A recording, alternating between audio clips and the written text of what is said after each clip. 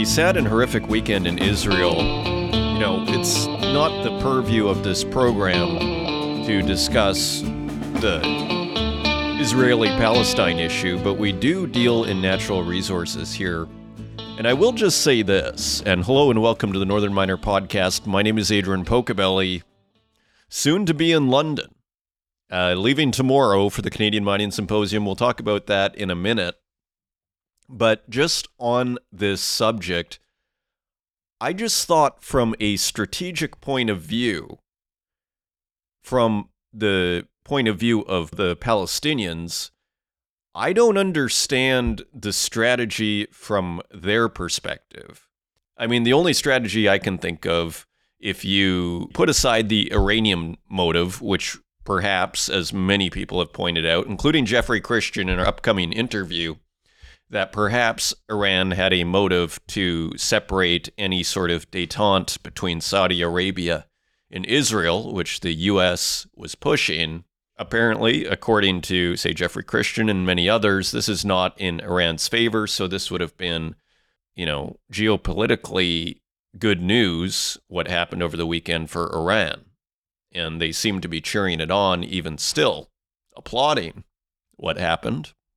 But from the Palestinian perspective, I find it kind of bizarre, because if you go in and do a whole bunch of savage, outrageous acts, I mean, surely they don't think that they're going to win that battle in the long run with their, even if it's 150,000 rockets, they surely don't actually believe they're going to win it. Unless, it's possible, there is a religious extremism side to it, where maybe they do, or they don't mind dying in the cause. It still makes me wonder, the only real pragmatic explanation to the strategy of what occurred over the weekend from the Palestinian perspective would be to do all of these outrageous acts, savage, barbaric acts, in order to provoke an overwhelming response on Gaza, which in turn may draw other countries who are sympathetic to Gaza into the fight in order to perhaps provoke a regional war. That is the only pragmatic strategy from my perspective that I can determine. If you have other thoughts on this, feel free to leave a message in the comments, but otherwise I find it very difficult to understand, other than perhaps a kind of fundamentalism of sorts where, to be killed in this situation is to be martyred, and that's basically the end of the story. So I don't want to go too far on that. Again, that is not the purview of this program. But we do deal in natural resources, and there was an interesting story, since that is our bailiwick over here, relating to those events over the weekend. And this is Bloomberg News via mining.com. Fertilizer stocks jump with Israel conflict stoking supply concerns. And it says here, fertilizer makers jumped after Hamas' surprise attack on Israel raised concerns over how the conflict could impact global supplies of nutrients used to grow crucial food crops. And I thought this was worth reading here, because I have read a ton of articles, probably like yourself, on this conflict. It has the world's attention right now, this story. Yet I haven't seen actually anything about this until I went to mining.com. Continuing, Israel's port of Ashdod, just north of Gaza and a key hub for the country's potash fertilizer exports, is in emergency mode amid the deadly conflict. That's putting as much as 3% of global potash supply at possible risk, Ben Isaacson, a Scotiabank analyst, said in a note Monday. 3% sounds actually like a fair amount of potash. Further, if Iran, a critical nitrogen exporter in the region, is drawn into the conflict, Isaacson said prices of the nutrient needed for grain production could spike due to limited supply and potential premiums in benchmark Dutch TTF natural gas, a commodity used to make nitrogen-based fertilizers. So fertilizer could be an issue out of this conflict. if Iran gets drawn in, I mean, you could also have an issue with nitrogen-based fertilizers here, it is saying, as a result of Dutch natural gas.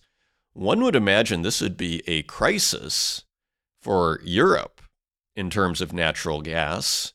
And, of course, if we have some big conflict, as many of you have probably already thought, if we have some big conflict involving Iran, the oil price could indeed spike. Now, markets are fairly sanguine right now on this, so not worrying too much, but I mean, I don't know if that's too much comfort for us. We only need to think of February 2020 as markets still were continuing to grind higher relentlessly, as there was word for weeks on end of a deadly killer virus spreading across the globe. And it wasn't until all of a sudden when the NHL and the NBA shut down, basically simultaneously, if I remember correctly, Germany came out and started to shut things down. That's when all of a sudden the markets tanked, and they tanked fast. So, again, my inner bear remains healthy, at least in the midterm. In the short term, again, we could just be in February 2020, or maybe things again. I'm not here to overly prognosticate. But to Jeffrey Christian's point, and I have a wonderful interview here. I just did it yesterday. So I was actually able to get Jeffrey Christian's take on what happened over the weekend. So this is a very fresh, hot take, you might say, on how these horrible events may impact precious metals markets, the economic fallout that could occur, as well as I got Jeffrey Christian's view on how bonds are perhaps impacting the gold price, moving it lower as people get seduced over to high yields, a so-called risk-free rate of return in bonds, hence making gold less attractive. But as Jeffrey Christian points out, gold and precious metals, but particularly gold, is really somewhere that people go as a safety from risk. And when risk goes higher, gold becomes more attractive. So interesting dynamic there. And of course, Jeffrey Christian is quite bullish on gold in the mid to long term. He is quite bullish on another metal in the short term. I'll leave it to the interview for you to find that out. It is a wonderful interview. So very interesting dynamics here at work when we consider the implications on natural resources here of these geopolitical events.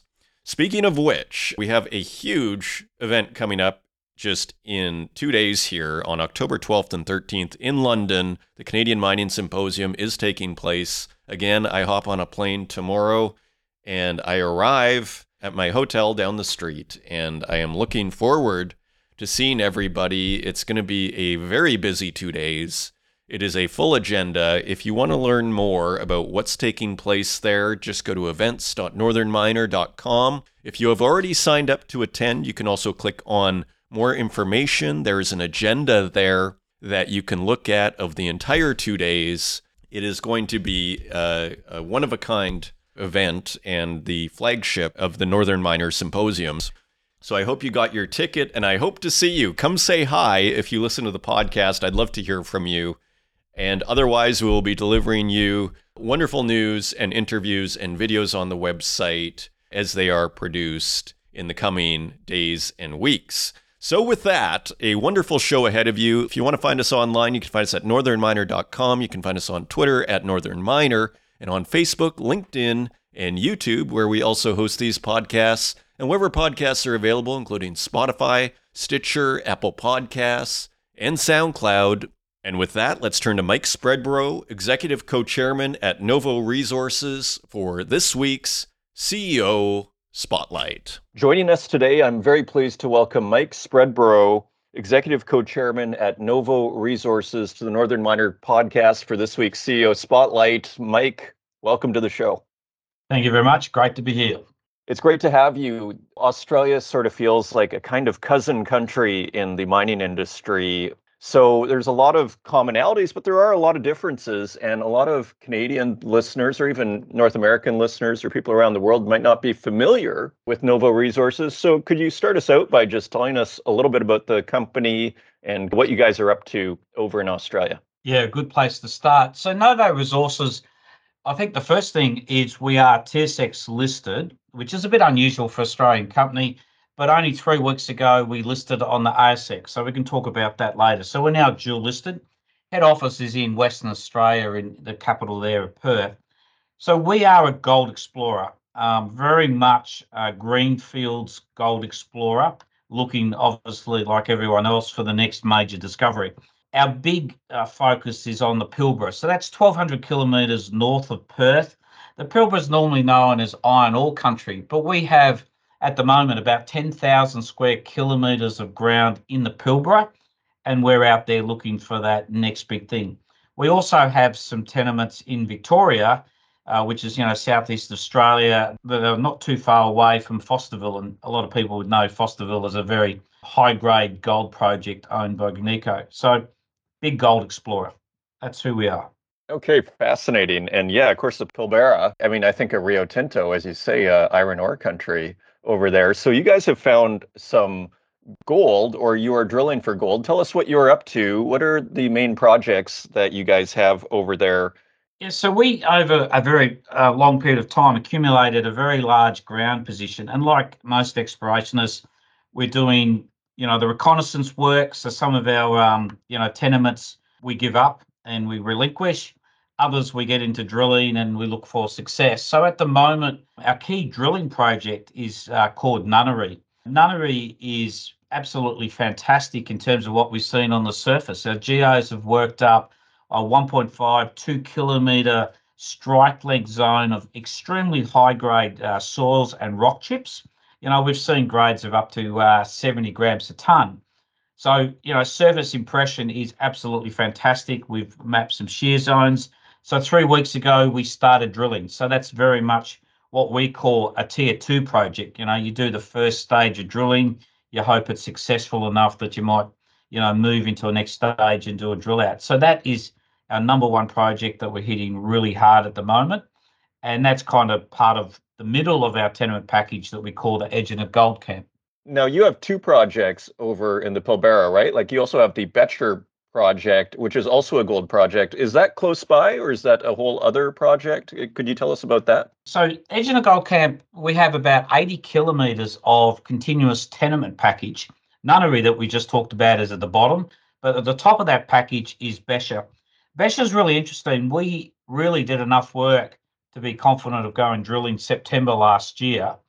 And up until about April, we drilled around about 50,000 metres of air core, really looking through the very small amount of cover, 10 to 20 metres of cover, and sampling, the basement rock, which is in this case mainly intrusion.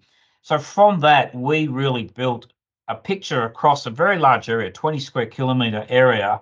We were seeing good impressions of grade, really good geochemistry.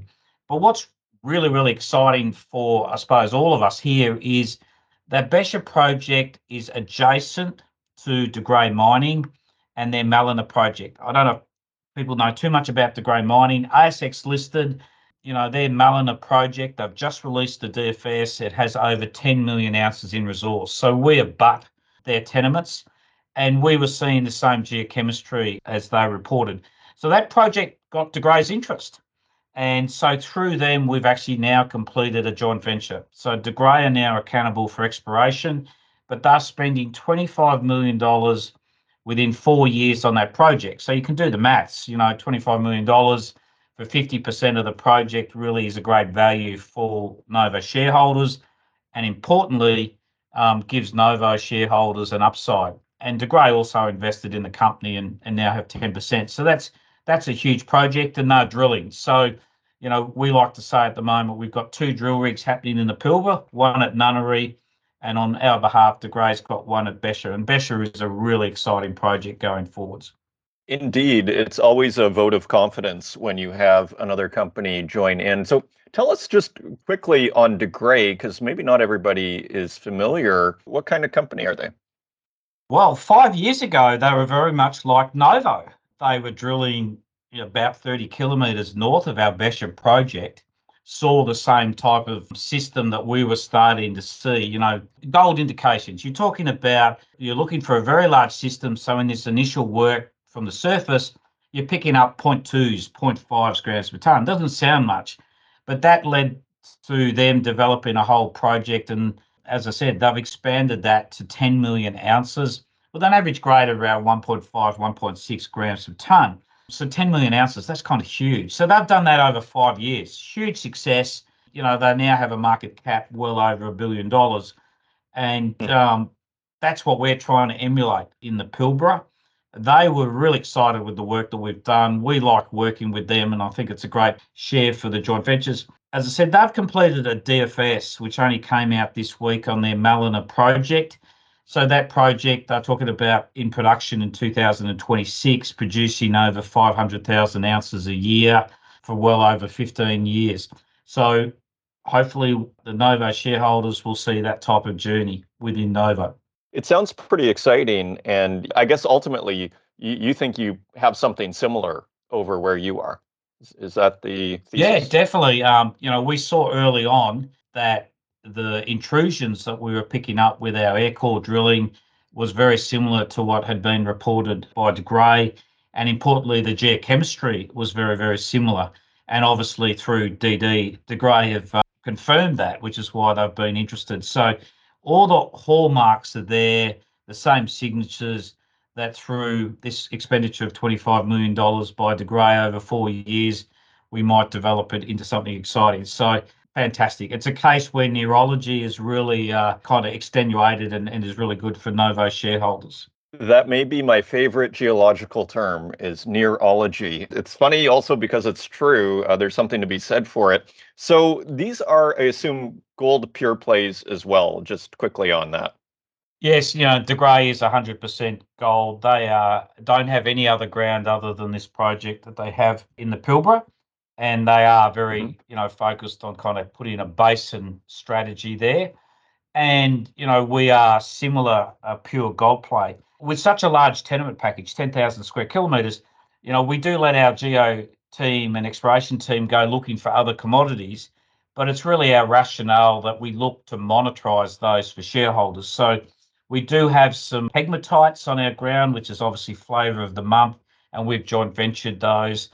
We've got some ground that is probably more prospective for base metals, and we're in the process of divesting those. But we believe a pure gold play still has a great potential for shareholders in even this kind of subdued market. We've seen with De Grey and a whole lot of other gold exploration companies, if you are successful, the return to shareholders is fantastic.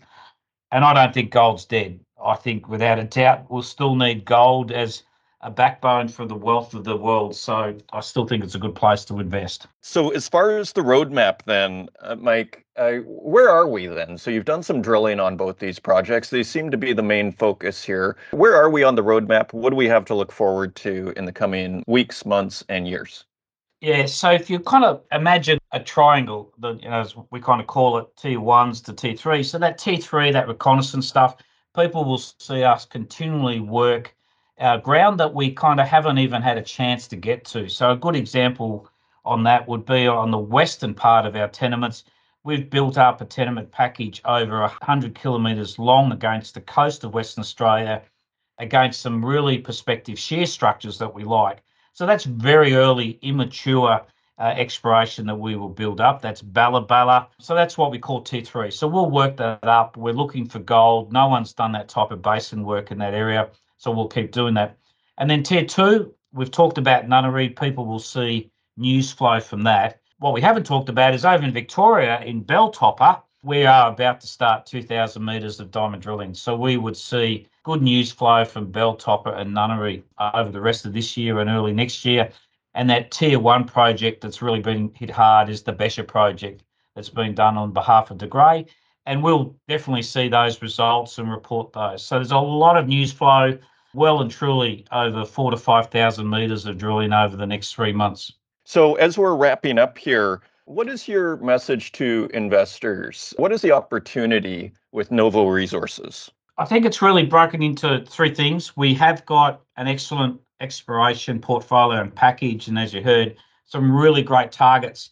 We don't shy away from the fact that we are an early stage greenfields exploration. So, people need to like that part of the business, where there can be high rewards, but there's high risk. The second thing is we have a great team. We've got an internationally experienced exploration team. They've worked all over the world chasing gold. And number three is, as an explorer, given the current markets, we're not too bad. We've got about 20 million Australian in the bank, which will keep us going until, into 2024. And we've got an investment portfolio of around about 20 million Australian. So in this space, I think we're quite well positioned financially. So those three things, I think, add to the flavour of us as a good investment going forwards. It all sounds very promising. Mike Spreadborough, Executive Co-Chairman at Novo Resources, thank you for joining us on this week's CEO Spotlight. Thank you once again to Mike Spreadborough and Novo Resources for sponsoring this week's episode of the Northern Miner Podcast. Turning to the website, this strike at Newmont's Peñasquito mine in Mexico has finally ended. And we have it here on the Northern Miner. This is Cecilia Jamasmie on northernminer.com. Strike at Newmont's Peñasquito ends with 8% raise. I guess when you consider it in the context of the UAW that wants 40% and is striking being offered 20%, I guess Newmont thought probably 8% is a wonderful deal. Workers at Peñasquito, Mexico's largest gold mine, accepted a proposal from operator Newmont late on Thursday, ending a 4-month-long strike that cost the miner millions of dollars a day. Peñasquito workers will receive an 8% pay increase for each shift, effective retroactively to August 1st, the union said in a statement. Each of the nearly 2,000 unionized workers will also get an equal share of the 152 million Mexican peso, or $11.3 million bonus given by Newmont. So that seems like quite a bit of money. 11.3 million divided by 2,000. Let's just do. That's $5,650 US each. So in Mexico, that probably goes a pretty long way. The union has also demanded a 20% share of the mine's profit, larger than the 10% agreed in 2022. This dispute, the union said, will be decided by Mexico's tax agency, while workers get 10% of profits for 2023, as long as the company sees a net income gain. Well, these workers sound like they're tough negotiators and are probably going to do pretty well. I mean, 10% of the profit and only 2,000 people there. So continuing on, Newmont's the world's largest gold producer, declared force majeure in June on the mine deliveries. It said in September the dispute was costing it nearly $1 million a day in maintenance costs and $2.7 million per day in lost revenue. And this was a mine that was acquired in the merger with Goldcorp in 2019. So interesting, and finally, that 4-month-long strike has ended. Continuing on, Barrick to invest $2 billion in Zambia copper mine expansion. Also Cecilia Jamasmie on northernminer.com. Barrick Gold will invest almost $2 billion in an expansion of its Lumwana copper mine in Zambia, the company said on Wednesday. The project will increase Lumwana's process plant annual production to an estimated 240,000 tons of copper from the current 50 million tons per annum over a 36-year life of mine. The move is part of Barrick's wider plan to extend the life of mine to 2060 and help Zambia revive its copper industry, President and CEO Mark Bristow said. And we have a quote, Barrick believes that its host countries are its key stakeholders, and that partnering with them creates sustainable value for both of us. So pretty interesting. So Bristow continues to pursue copper. And continuing on, Canadian Mint introduces bullion coin using Éléonore gold. This is Marilyn Scales at northernminer.com. And good to see Marilyn reporting here. The Royal Canadian Mint's newest single mine, gold maple leaf coin, is entirely sourced from Newmont's Éléonore mine in northern Quebec. The coin weighs 1 troy ounce and is 99.99% pure, with a face value of $50.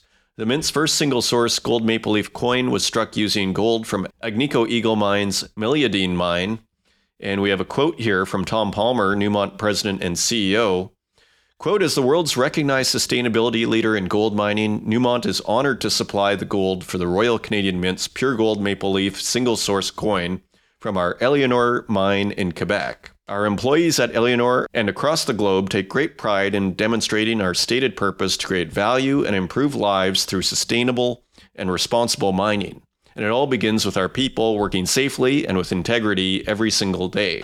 So that is a cool story. And continuing on, we have a story from Bloomberg News via mining.com. Out of favor gold attractive as risks mount, Nikko Asset Management says.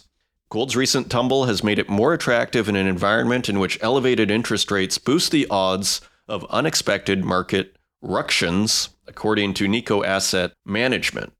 The retracement has pushed some of the froth out of the market, and it's prudent to own some of the precious metal, according to Robert Sampson, a global head of multi-asset at Nikko Asset Management, who has about $1.5 million across 2 mandates, domiciled in Japan and Singapore. There's a, quote, decent chunk, end quote, of gold at around 6 to 8% of the Japanese portfolio, which has benefited from the yen's weakness, he said. Gold has been driven lower in recent months as the U.S. Federal Reserve hiked interest rates to quell inflation, with investors absorbing the message from policymakers that borrowing costs are likely to be higher for longer. That's aided the U.S. dollar and fed a dramatic surge in benchmark 10-year Treasury yields, cutting bullion's allure.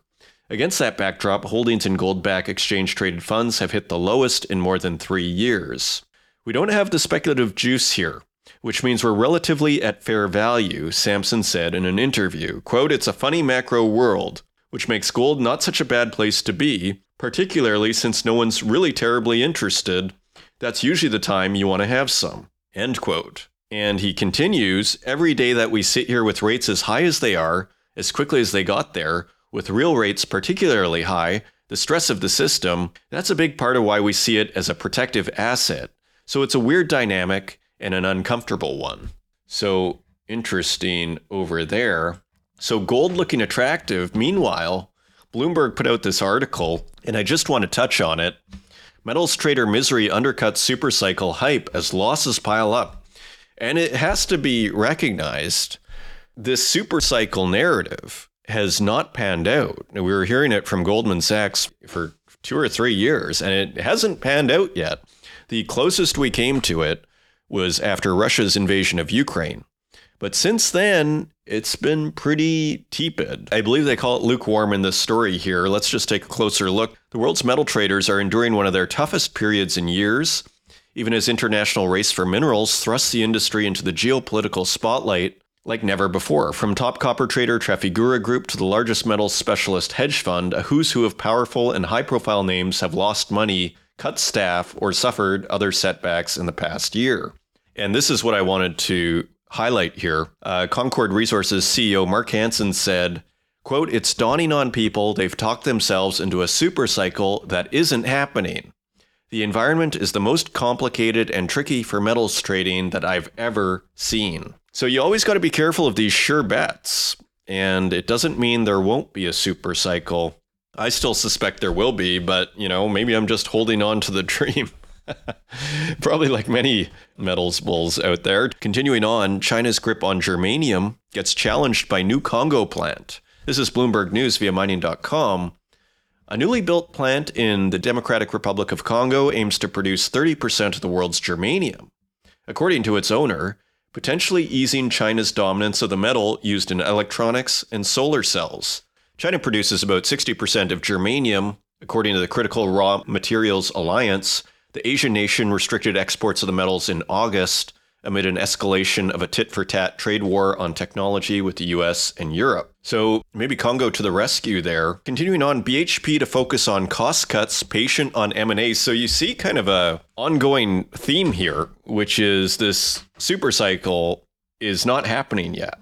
This is Reuters via mining.com. Global miner BHP is focused on cutting costs to drive growth while being patient on buying assets. Its Chief Development Officer, Johan van Jaarsveld, said on Thursday in Melbourne, quote, this is a cyclical industry, and you sometimes are going to have to wait for 10 years or maybe more to get the right opportunity at the right price, end quote. They continue to focus on nickel sulfides, which they find very attractive to own because conversion costs to higher purities are cheaper than with laterites, despite a steady decline in nickel production costs in Indonesia, the world's top supplier of nickel from laterite. And we have a quote from Van Jaarsveld here. Quote, "There's been a lot of price volatility," referring to nickel, "and I think there's been more coming out of Indonesia than I think a lot of folks expected. As we sit here today, we haven't changed our view on nickel." So I think this kind of represents a lot of the view of the market, which is it's still bullish, but nothing's really happened yet other than what we saw following the Ukraine war. You know, uranium keeps moving up here, and we're seeing a small M&A here. Denison offers up to $15 million to Athabasca Explorer F3 Uranium. This is Jackson Chen on northernminer.com. F3 Uranium has received a $15 million strategic investment from Denison Mines to support the advancement of its Patterson Lake North property in Saskatchewan. And we have a quote here from F3 CEO Dev Randhawa, former CEO of Fission. Quote, "We are very pleased to welcome Denison as a strategic investor in the company. Denison is a uranium industry leader possessing a diverse array of both early and advanced stage assets in the Athabasca Basin." So interesting deal making there. So those are your news stories. Now let's take a look at metal prices.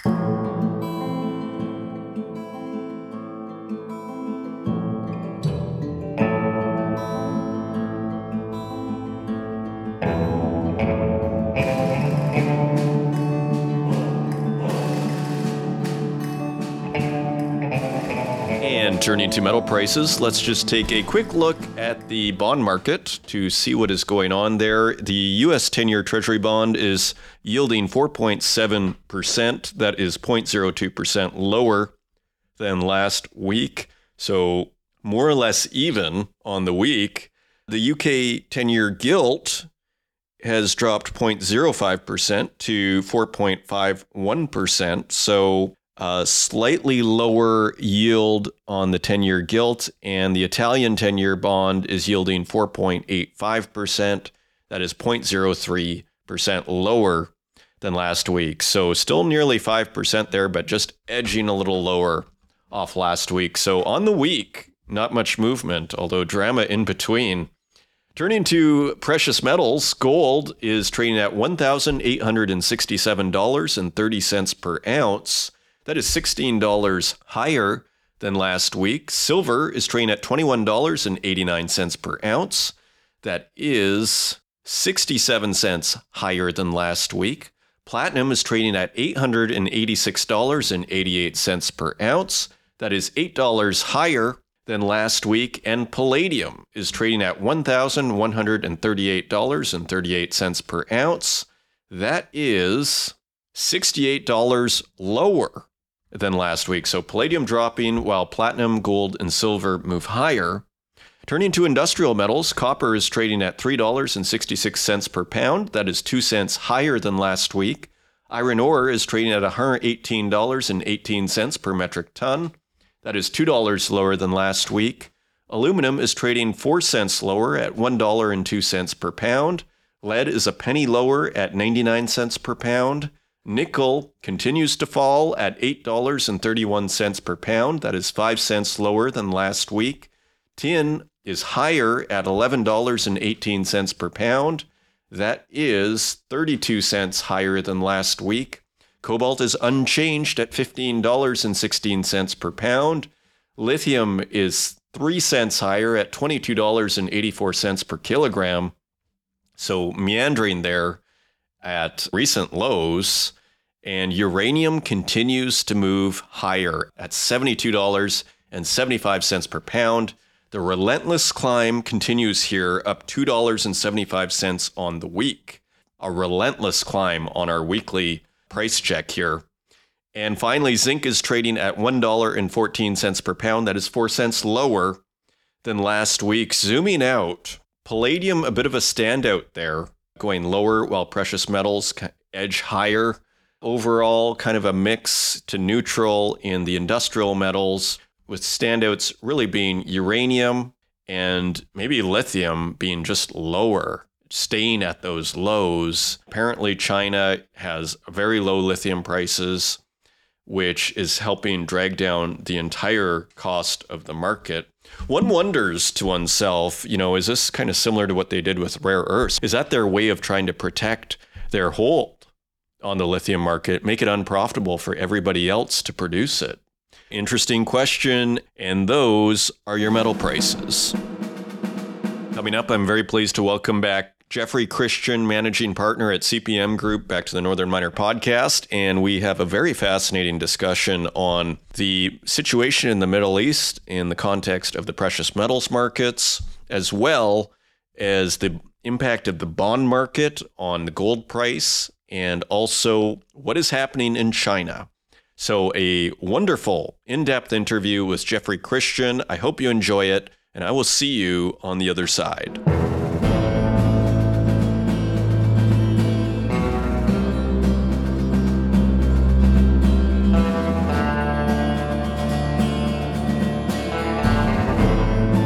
Joining us today, I am very pleased to welcome back to the show Jeffrey Christian, managing partner at CPM Group, to the Northern Miner podcast. Jeffrey, how are you doing? I'm pretty good. A little bit overworked, but it's been a very interesting time in these markets. Yeah. Indeed. I mean, that's exactly where I wanted to go. And thank you for making the time for us, considering how busy you are. We had that huge news out of the Middle East this weekend, as we know, between Hamas and Israel. And so just from a precious metals perspective, does this news out of the Middle East mean anything for precious metals? When you see a story like this, how do you understand it within the context, within the purview of the precious metals markets? Well, yeah. First off, one of the things that we always say is people say, well, what's going to cause the next recession, or what's going to cause gold prices to rise? What our pat answer is, it's usually a combination of factors. There's usually not one. There's a trigger maybe, or an occasion, as a historian would say, but it's usually an amalgamation of things. And what we've been talking about recently is the fact that you have a whole lot of issues. Political issues, domestic political issues in virtually every country, international issues, a breakdown of international cooperation, or rather a reduction of U.S. hegemonic powers, depending on whether you live in the United States or not. You have political issues, you have financial market stability issues, you have regulatory issues, which are actually having unforeseen, anticipated, but undesirable consequences on the efficiency of financial markets. And then you have a lot of economic issues. And you have all of these factors, and they've gotten bigger and more important and more critical over time. And the question is, which set of factors combine? So when you look at the Middle East and you say, okay, well, what really happened here? Hamas has attacked Israel, and they have targeted civilians. Hundreds of people shot in the back at this music festival, and hundreds of hostages taken. And Hamas is financed by Iran. The United States was trying to broker peace, diplomatic relations between Israel and Saudi Arabia. That is in Iran's worst interest. So the idea that Iran has encouraged Hamas to become more militant in this way at this time makes a 100% chance. So you look at the actual events of the last 72 hours, and you can say this in and of itself may not have a dramatic effect on gold prices. Now, you did see gold prices shoot up this morning, and then they've come back off somewhat. Silver shot up dramatically too, and has given up virtually all of its gains as we speak. And then you've seen other financial markets react the same way. Oil prices had fallen from $92 last week to like $82 this week by Friday of last week, and they're up like $5 now. So oil prices have risen sharply, but they haven't even regained what they lost last week. So the markets are sort of saying, okay, this in and of itself may not be problematic.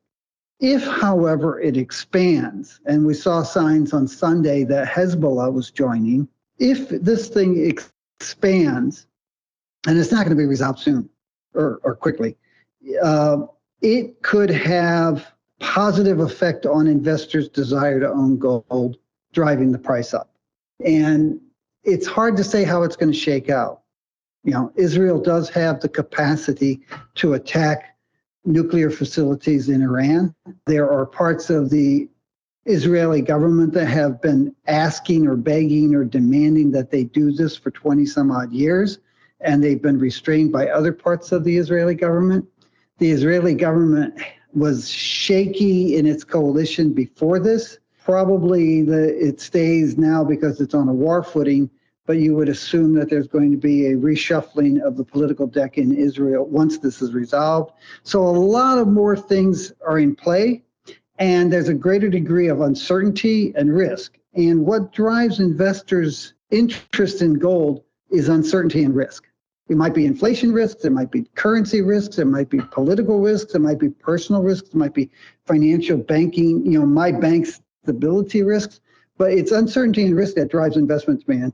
And this is just another factor that has been added to a list that we have, which is it's more than 24 factors that we follow. Now that said, putting it into a context and exhaling, in our morning meeting today, we were talking about it, and I said, I think by Wednesday, what you're going to see is the markets are going to pivot toward US PPI, US CPI, the ongoing concerns about the bond market and what it means, and the dysfunctionality in the US government. And, a lot of people say, well, the House Republicans are dysfunctional, but the reality is that the entire administration and Congress is dysfunctional. And there are things that the administration could have done last week that it didn't.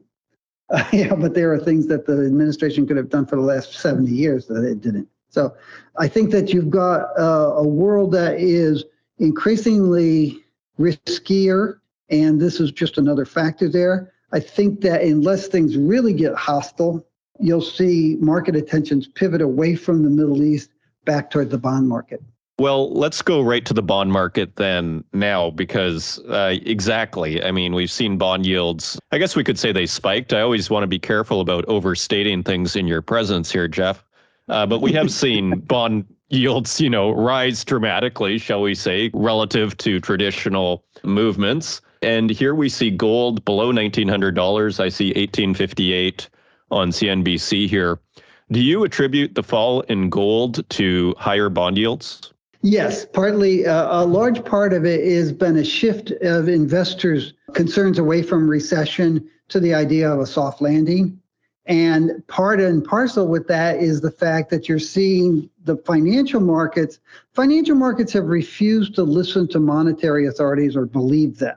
And so for the last 2 years, the US Fed, the ECB, and other central banks have been saying, look, inflation's a problem. We're going to have to raise interest rates. The period of zero interest rate policies from 2008 to 2021 is over. We will be raising rates. We're not going back to pre-2008 policies and levels. We're going into an entirely new era of interest rate policies and levels and what that means for the economy. And they've been saying this for almost 2 years now. And the markets kept refusing to believe it. So you kept hearing these pundits say, oh, the Fed's going to have to stop raising interest rates. They're going to have to lower interest rates. We're going to be moving into a recession. And the Fed kept saying, no, no, no. And then starting in August, there was I don't know, maybe they were put into class detention. Financial market pundits started saying, well, gee, maybe the Fed's been telling us the truth all along. And the economy is not in a recession. It might go into a recession next year, but it's not in a recession right now. And there's much more strength in the economy than we have been giving it credit for. And interest rates have been rising, but they're still very low. And they're probably going to rise a little bit more, but we're probably getting close to the peak. But even when they peak, they're not going to fall sharply. And maybe the Fed and the ECB and other monetary authorities have been A, doing a decent job, and B, getting it right, and C, telling us the truth. And we've just been too bullheaded to listen to them. And since August, you've seen this pivot in financial market attitudes toward interest rates. It's not that interest rate policy has changed, it's that the market has collectively, if you will, come to its senses to some extent.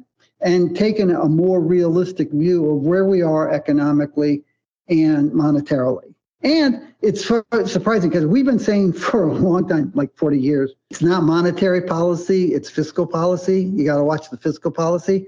And I was watching the news shows Sunday morning in the United States, and somebody was saying, everybody focuses on the Fed and monetary policy, but it's really fiscal policy that's the problem.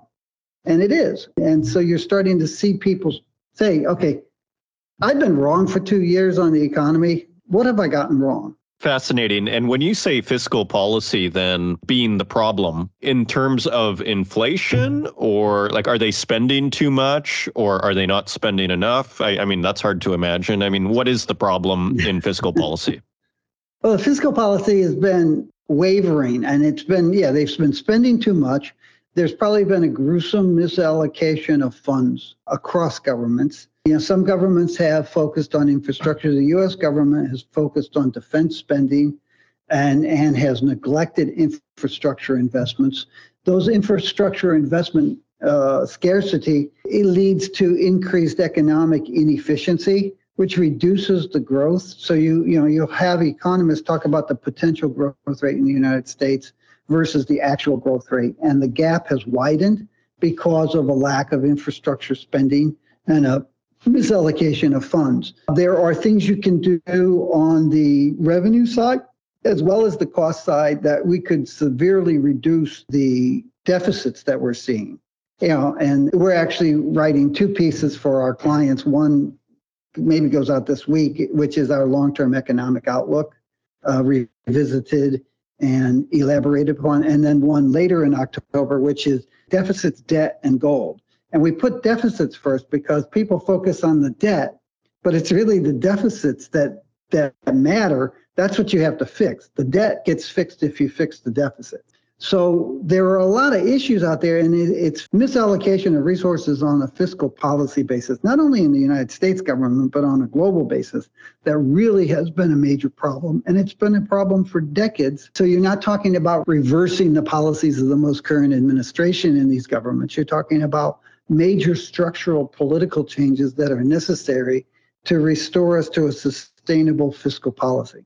Exactly like you're saying, I get the same sense. Debt is becoming more of a focus right now, and it sounds like you have a long-term outlook. I'm not going to ask you to reveal everything from your forecast, but I guess my simple question is, what are the implications then for markets and gold? I would think that, as you put it, a deficit problem is probably going to be a good news for gold. Yes. Yeah. All of this is, unfortunately, we often find ourselves in the same position as arms dealers. Bad news for the world is good news for gold. And the reality is that when you look at debt and deficit problems and the intractability of, there are easy solutions, but the political will is not there to do what needs to be done.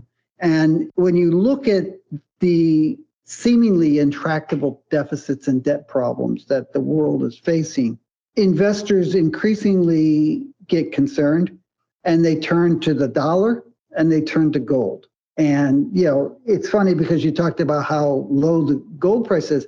Gold price averaged $1,804 last year. Even if the price stays where it is now, even if the price goes down to $1,820, which we have said is a possibility yet in October and November, you're still talking about a record gold price this year, far in excess of previous record gold prices. The gold price is very high. That's telling you that investors around the world, from China to North America to Europe to India, are buying gold. They may not be chasing the price higher. They may be value investors. And when the price gets to $2,050 earlier this year, they may say, I think I'll take a breather. But now that the price is $200 lower, they say, okay, this is a decent price given the increased uncertainties and risks that are increasingly apparent across the economy and the political system. That is actually also exactly where I wanted to go, was with China. I mean, we continue to see reports that they are buying large amounts of gold. There is a general sense, which I'm very curious to get your view on, because usually this is what I'd say a fairly simple interpretation, which often you will dismantle. But let's see that China, let's say, is buying gold at the expense of U.S. Treasuries. Why is China buying gold, and does it relate at all to them maybe not buying as many U.S. Treasuries?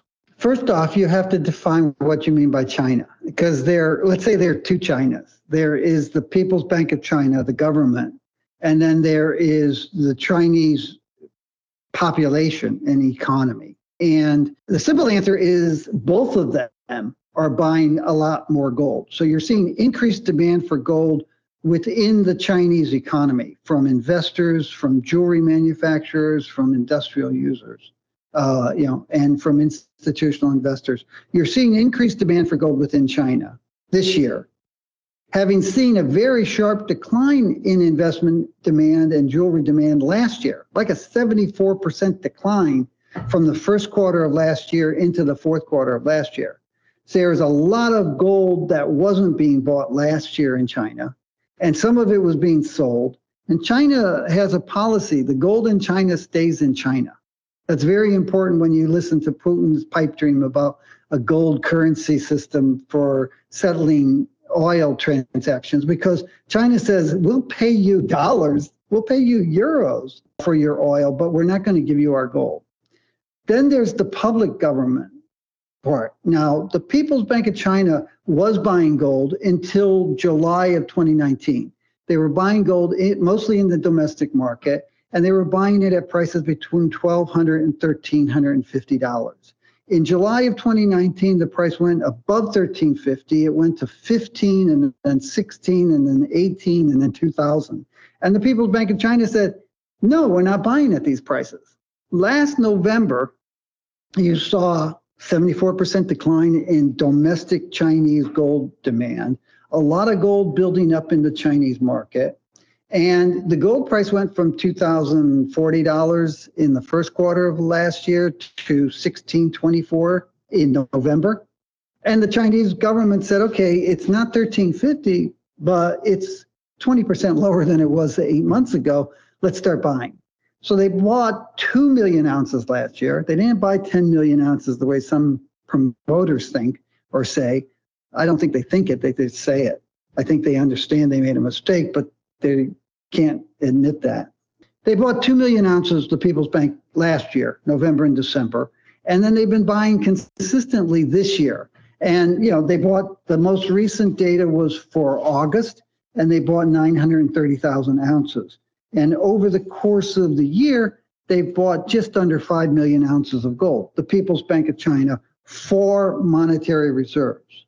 So they are adding to their reserves in a modest way, buying it mostly in the domestic market. While they're doing that, it's not a function of buying gold and dumping the dollars. They still have a net inflow of US dollars every month for international trade settlement. They're net exporters, and 80% of their exports are paid for with US dollars. So, okay, I need to buy oil, I'll pay for it with the US dollars. So if you look at the US dollar holdings of the People's Bank of China, they actually haven't fallen that much.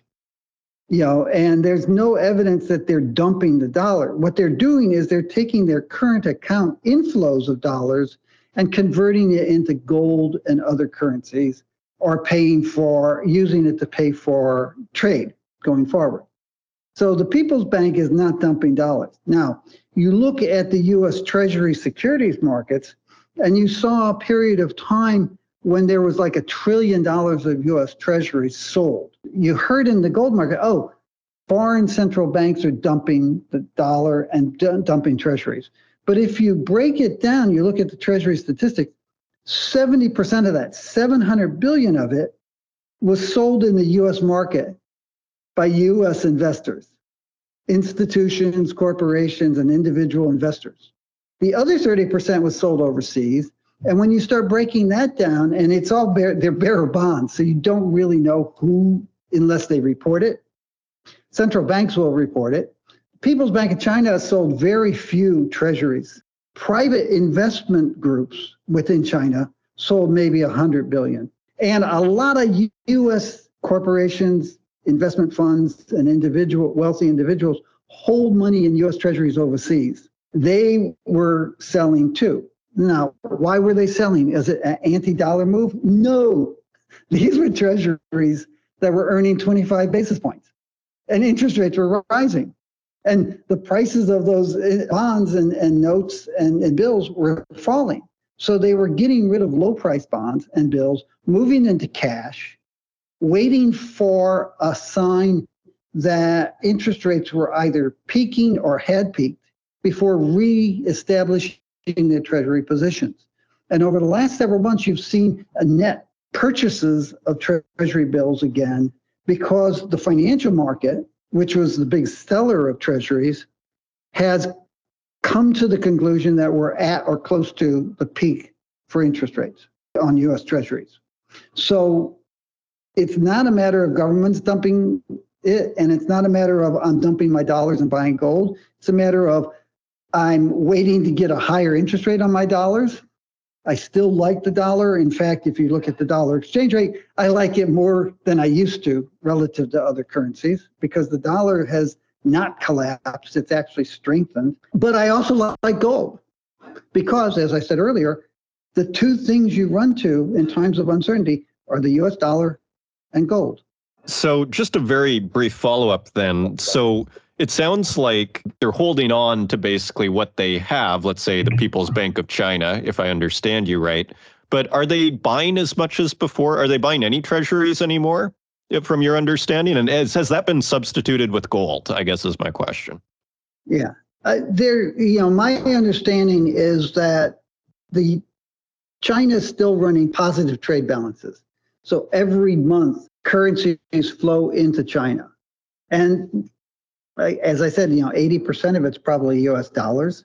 Individual corporations and such in China tend to hold their money in yuan because that's the law.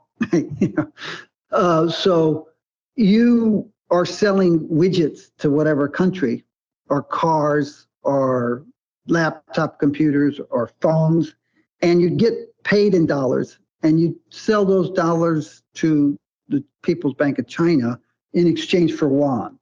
You, as a private entity in China, own yuan, and your deposits, the People's Bank of China has dollars. And I think that if you look at it, you'll see that their foreign exchange holdings, mostly denominated in dollars, are rising every month. So that would suggest that they're holding on to dollars and they're not necessarily dumping it. Insofar as they're buying gold and other currencies, they seem to be buying those other assets from their current account surpluses as opposed to their foreign exchange reserves. Interesting. Okay, so another quick follow-up on China then. We were hearing this story that basically you get more money for your gold in China than you would in, say, in the West. It sounds like recently this has started to decrease, this premium that you're getting in China. First of all, I assume that that's correct. If it's not, please help me out. And if premiums are in fact decreasing, what do you attribute that to? There are several things that are going on. First off, go back to my narrative about last year and this year. In 2022, there was this massive disinterest in gold, and the premiums in China relative to London or New York declined sharply. This year, there is a rekindling. It really started in December of last year. There's been a rekindling of demand for gold in China from private investors, institutional investors, people wanting jewelry, people wanting investment products. And that has caused the demand for gold is rising, and it's causing the Chinese price to rise. So one of the factors that you're seeing in the increase in prices is real demand. The second one is that you have to understand that the price that you're looking at is the Shanghai Gold Exchange price for gold versus the London bullion price. That's the general one. That's the one we use.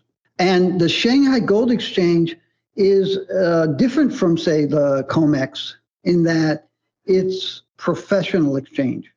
So you have large corporations, large institutional investors, miners, refiners, banks, non-bank financial institutions active in the SGE. So it's sort of like a premium market. You don't have smaller investors because they're not allowed to trade there in the SGE. So it's a different kind of market. And the SGE price is somewhat different from what you would call the retail price in the rest of China.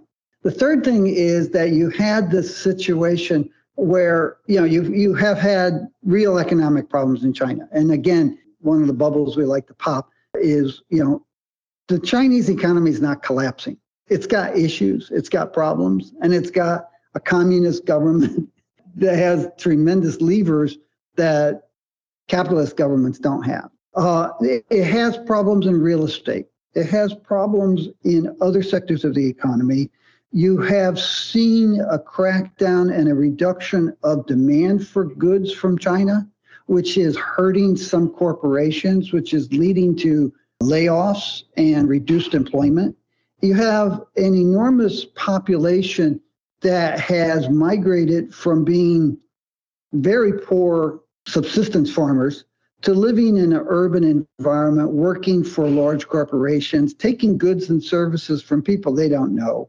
And there's a great deal of anxiety about, hey, where does this go? Because, early in my life, I was living in a village without electricity. How fast can we go back to that if everything goes wrong? So, our view is the Chinese government has the capacity to fix these things and go forward. But what you've seen is that there has been big issues in the Chinese economy. And there are issues with, well, do I hoard gold, et cetera, et cetera. So the Chinese government I think it was in July, went to some of the regional banks and said, you may not import gold. We're trying to manage our foreign exchange flows, our current account flows better. And so as part of this policy, smaller banks stop importing gold. We're just going to let the big 5 banks import the gold. When that happened, the premium shot up very sharply. And I was just looking, I don't really remember the numbers off the top of my head, but you saw a very sharp increase in the SGE premium over London. It got up over 50%. I think it got up to like 75% I believe in August. Don't hold me to these levels and dates because it's not important enough for me to remember, But then the government said, okay, that was a mistake. Go back, you can do this again. And the premium fell. And the last time I looked, the premium was something shy of 40%. So you had this big spike up because of that temporary pause in imports by smaller regional banks and provincial banks. But that regulation was reversed and half of the premium disappeared. Now, you still have a high premium, like 35% premium, because the demand for gold in China remains strong. But that's sort of the mechanics of it. Okay, so just for clarity then, when you say like a 30 to 35% premium, does that mean if gold's at like $1,800, in effect it's $2,400, or does that mean something else? Yeah. Except that they don't buy in dollars, they buy in yuan. I mean, one of the other factors that I failed to mention was the fact that the yuan was falling against the dollar. Yeah. Okay. Yeah, interesting. So I guess that would be a factor as well. Okay, fascinating. So just a couple of questions as we wrap up here. What's the most important thing happening in the precious metals market that's not being discussed right now, in your view?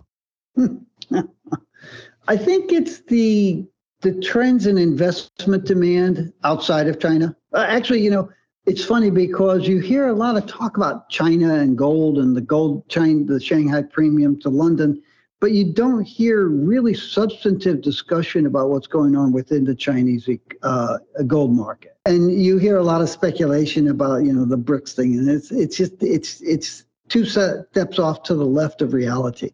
But I think the bigger issue that's not being really addressed is non-Chinese investment demand and the lack of credible marketing to investors.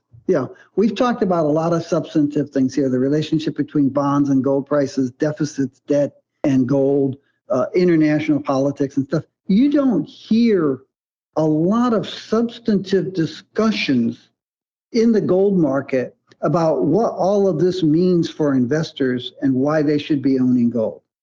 It's just not there. There's a paucity of credible marketing. And is that leading to less investment than one might expect? Is that what's happening? I think there's less investment demand than one would expect. What we're finding is what we're calling inertial interest in, there's an inertial investor interest in gold. We're finding, and we're very busy with a lot of people and institutional investors and family offices and corporations that are interested in gold and studying gold and thinking about investing in gold, but they're not pulling the trigger. And they're not pulling the trigger partly because there aren't a lot of voices giving them credible arguments why they should own gold. There are a lot of voices that give them spurious reasons to own gold. And they say, oh, no, I can't. If this is why you buy gold, I'm not going to buy gold. Got it. And as a final question here, and thank you again for your time, Jeffrey, what precious metal are you most bullish on? Depends on your time frame. On a very short-term basis, I'm actually kind of bullish on palladium because it's been really hammered down in the last week or so. It's got issues. You've got a strike with the big three auto companies in the United States, reducing short-term demand for palladium. You have substitution away from palladium to platinum in auto catalysts. You have substitution away from gasoline and diesel-powered vehicles to electric. You have a lot of negatives. You have the ESCOM, the state electricity board in South Africa, saying we're getting away from the wintertime load shedding. So the idea of interruptions in the power supply to the platinum industry are now reduced. There are a lot of short-term factors that have pushed the palladium price down, and it could spring back on a short-term basis over the next month or so. From a longer-term basis, it's probably my least interesting precious metal. From a longer-term basis, I think I'm most interested in gold prices because it's not so much an industrial commodity. I do think that we may see a recession in 2024, 2025. We have a plethora of economic and political reasons to increase your gold holdings.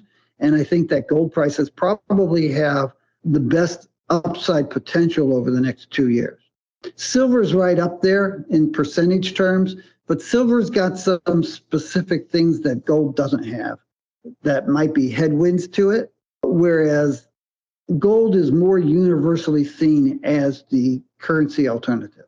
Fascinating. Jeffrey Christian, managing partner at CPM Group in New York City. Thank you for joining us once again on the Northern Miner Podcast.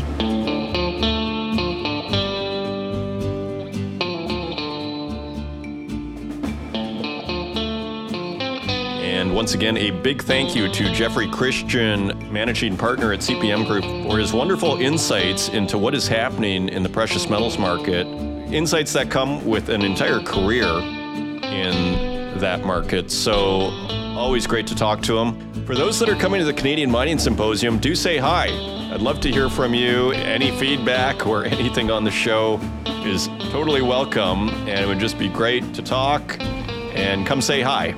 So with that, if you want to help out the podcast, please leave us a review in the Apple Podcast directory, share it with your friends, and until next week, take care.